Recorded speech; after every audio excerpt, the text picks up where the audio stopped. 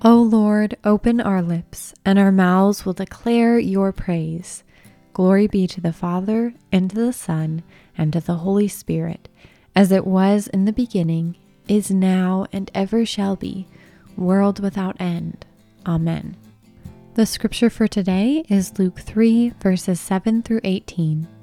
Let's prepare our hearts to hear from God's Word as we listen to Hark, with original music and words by Felix Mendelssohn Bartholdy and Charles Wesley, with additional words and music by Joth Hunt.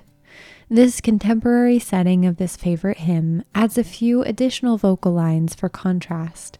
The song builds from an expectant piano opening to full orchestra with percussion and electric instruments as well. Musically, all genres come together to worship and play and sing glory to the newborn King.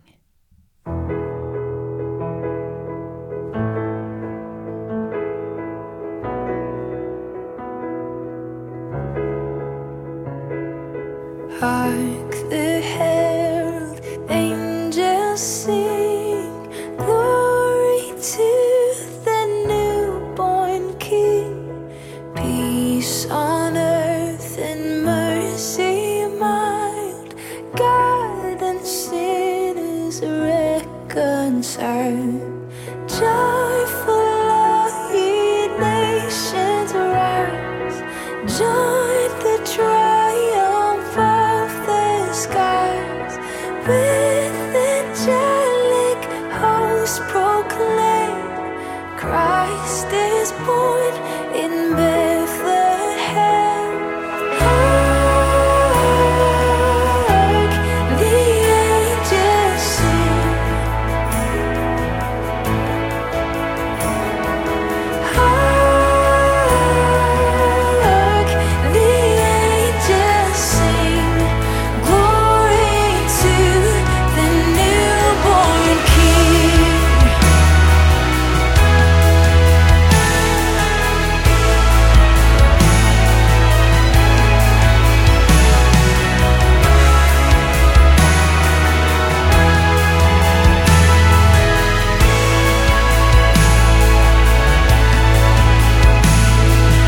Christ by highest heaven adored, Christ the everlasting Lord. Late in time, behold him come, offspring of the Virgin's womb. Veiled in flesh, the Godhead seen, heaven-incarnate deity, pleased as man if made to dwell. Jesus saw Emmanuel. Hark, the angels sing.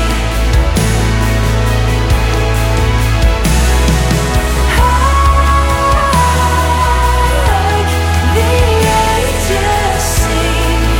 Glory to the newborn King.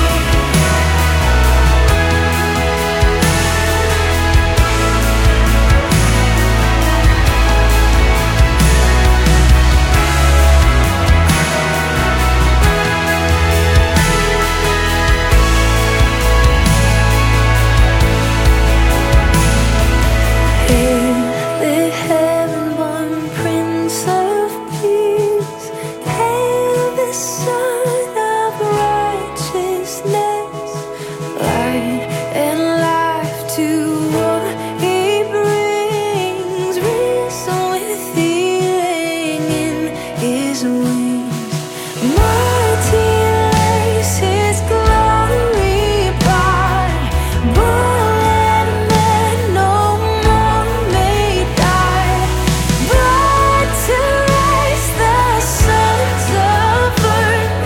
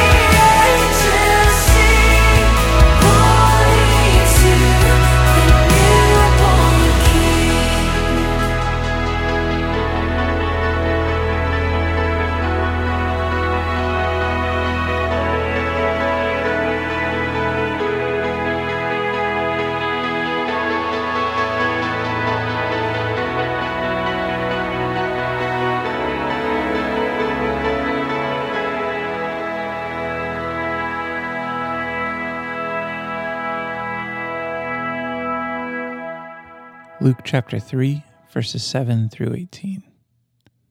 He said therefore to the crowds that came out to be baptized by him, "You brood of vipers, who warned you to flee from the wrath to come? Bear fruits in keeping with repentance, and do not begin to say to yourselves, 'We have Abraham as our father.' For I tell you, God is able from these stones to raise up children for Abraham. Even now the axe is laid to the root of the trees. Every tree, therefore, that does not bear good fruit is cut down and thrown into the fire." And the crowds asked him, "What then shall we do?"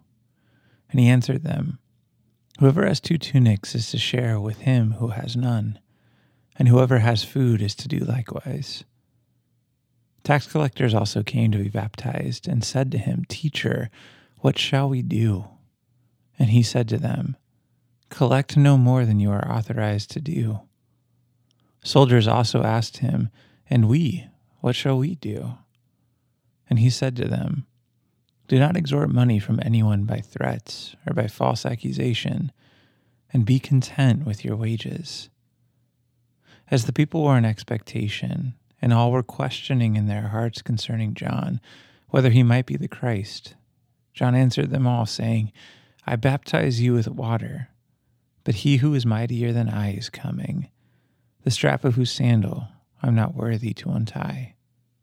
He will baptize you with the Holy Spirit and fire. His winnowing fork is in his hand to clear his threshing floor and to gather the wheat into his barn, but the chaff he will burn with unquenchable fire." So with many other exhortations, he preached good news to the people.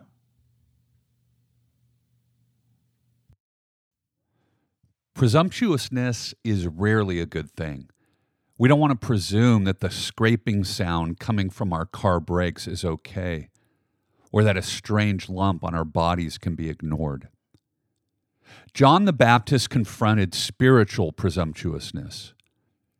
Religious leaders who assumed they were God's people because they stood in the correct tradition, claiming Abraham as their lineage. It's the idea that we're in because we can check the right boxes. We can do whatever we want and then show up to the church and not let the Word of God impact us. But friends, God isn't impressed by our pedigrees. Even now, John says, the axe is being laid to the base of the tree. And so we must bear fruit that is in keeping with repentance. We turn away from self-reliance to depend on Christ and to live in a way that flows from trusting Him. John says that the Messiah comes with a winnowing fork, that He's clearing away the debris in our lives. It's like a controlled burn of a forest so that it will not ultimately burn down. And God doesn't want us to perish on the last day. And so notice that John's call to repent deals with money, with wealth, with economic justice.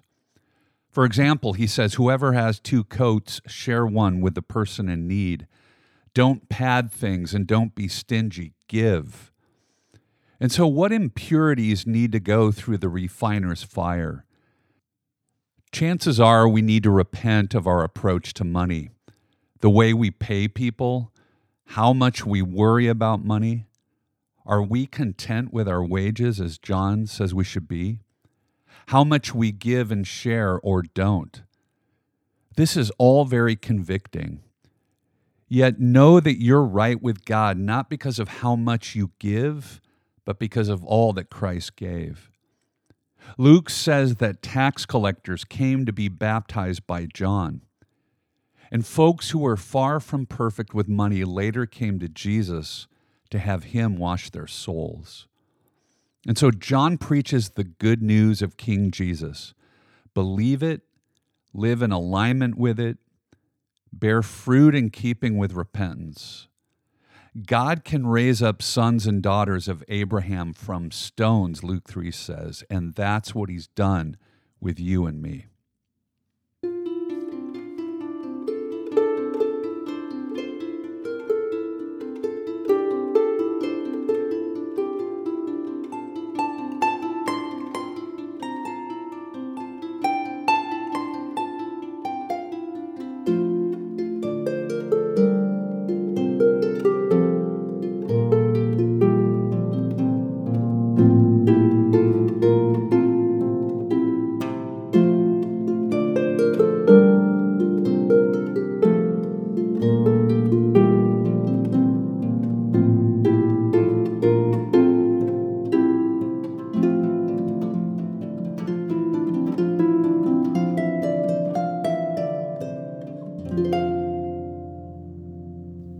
close now with this ancient prayer.